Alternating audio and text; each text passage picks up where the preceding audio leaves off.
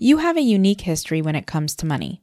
How you grew up and how your parents dealt with money is a direct impact on how you deal and think about money now. And more than likely, you have a few myths around money that have been holding you back for far too long. Today, we're going to talk about 10 money myths that have been holding you back from growing your wealth.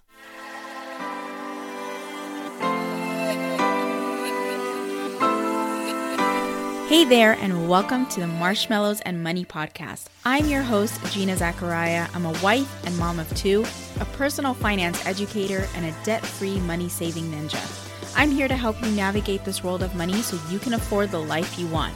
So I'm breaking down dense money topics and translating them into easy-to-digest action steps so you can easily implement them into your life right after every episode. Grab a coffee or beverage, and let's chat about money. Money is a universal tool. However, how we deal with it is fully in line with how we think about it and what we think works and doesn't work for our situations. Today, we're going to talk about 10 money myths that are likely holding you back from seriously growing wealth and having more financial security in your life. The first one is credit debt is normal. I know many of my students and many people that I've coached that have said they have carried their debt balance for many years, sometimes decades, and they never really thought much of it until they realized that living paycheck to paycheck was a direct result of them having that much debt. Credit debt is not a normal thing. Credit should only be used if you have the money at the end of the month to pay it off in full. If you're using your credit to supplement your income, then there is a real problem. It's either a money management issue or a lack of income to make your ends meet. One or the other needs to be resolved, but using credit to supplement your income is not the answer. So credit debt is absolutely not normal. And if you have credit debt now, you're likely paying hundreds or even thousands of dollars of interest every single year. The amount that you pay towards your credit card debt could have been used to invest and grow your wealth, save for emergencies, or create better financial security for yourself and for your family. Myth number 2, there's no point in paying off my student loans. They're a part of life. Plus, their interest rates are not that bad, and the monthly payment is pretty affordable. Here's what they don't tell you about student loans. You get a per diem interest rate, which means that the longer that you wait to pay your student loans, the more your actual total grows. You see, with student loans, there are a couple of things that you should be aware of. While they're giving you a small monthly payment, if you just pay that minimum, you will likely pay for 10, 15, 20 years of your life. If you happen to defer your payments, that interest that's being charged every single day is still your responsibility and gets tacked on to the end of the loan. So you'll end up paying it one way or another. And don't let those small payment amounts fool you. They're designed to make you comfortable with making just the minimum payment. Student loan debt is still debt and should be paid off aggressively. Did you know that student loan debt is one of the only pieces of debt where even if you were to file bankruptcy, they would not be forgiven? Yeah, you would still owe student loan debt even after you filed for bankruptcy. They never go away. So your best bet is to pay them as aggressively as you can and get them off of your shoulders now.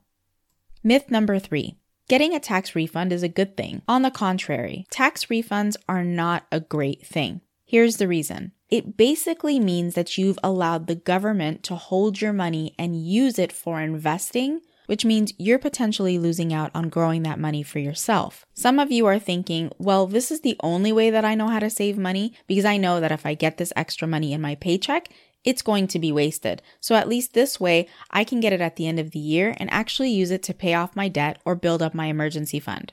But there are ways that you can do this even without having to keep it with the government.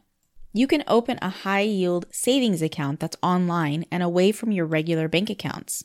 It would be less convenient for you to access, and you can automatically set up your paycheck so that that amount goes directly to that savings account without you having to do anything. Automation is awesome when it comes to saving money. Just keep in mind that large tax refunds are a direct result of you not putting the right withholdings on your paycheck. Myth number 4. Investing in the stock market is just gambling.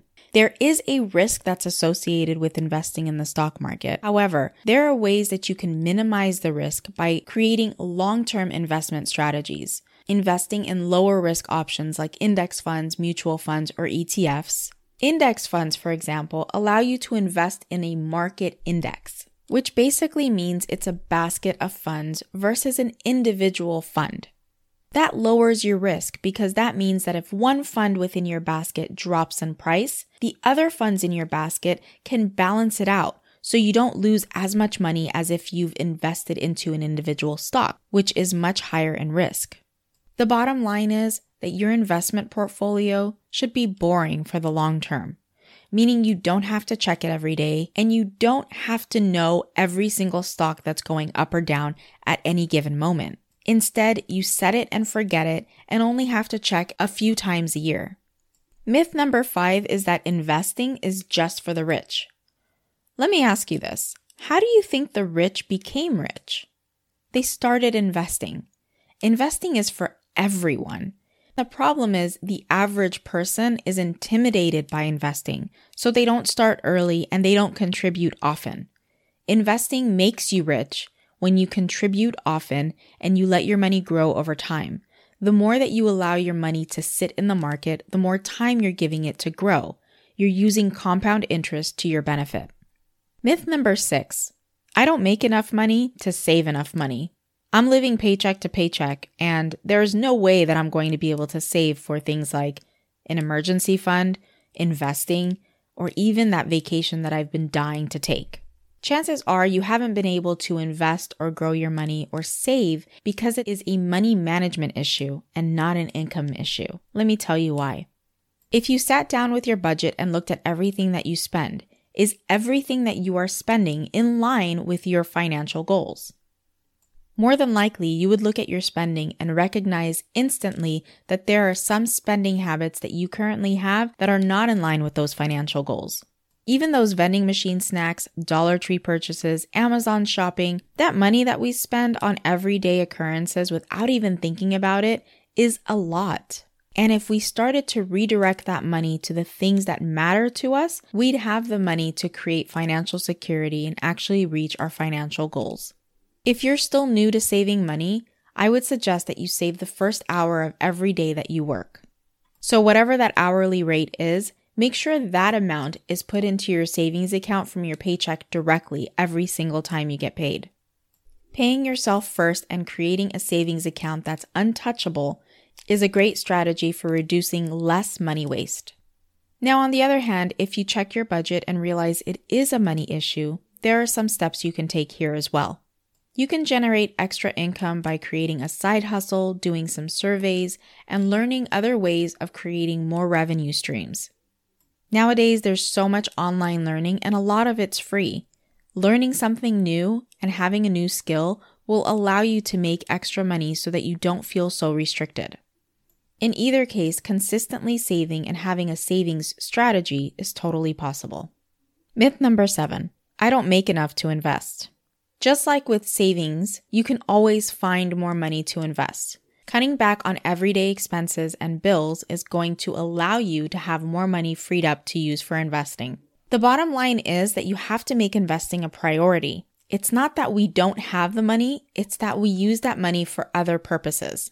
Check with your employer to see if they offer a 401k plan. And if they do, ask if they have any matching.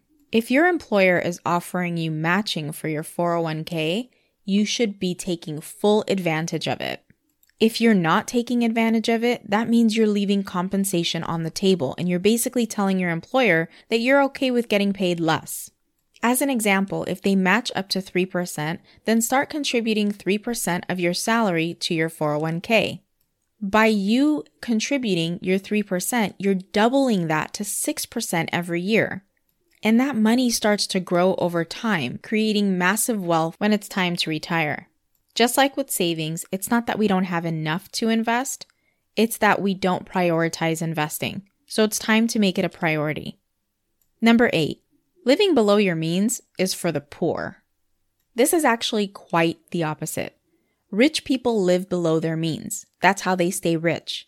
They lower their everyday expenses and their monthly bills to make sure that they have more than enough to live comfortably without making massive payments every single month. Rich people have a budget, and they pay attention to where they're spending their money. And let's clarify something here. By American standards, the definition of poor is based on a certain income level, and the US has a poverty line that has a specific income bracket. Poor has never been defined by how much you spend. Spending less than you make is the wisest thing you can do, because that means that you can afford the things that matter to you without going overboard. And it avoids you going into debt. Remember when we were talking about supplementing your income with debt? This avoids that problem.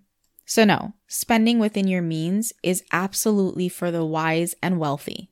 Myth number 9, rich people drive fancy, live fancy, and spend fancy.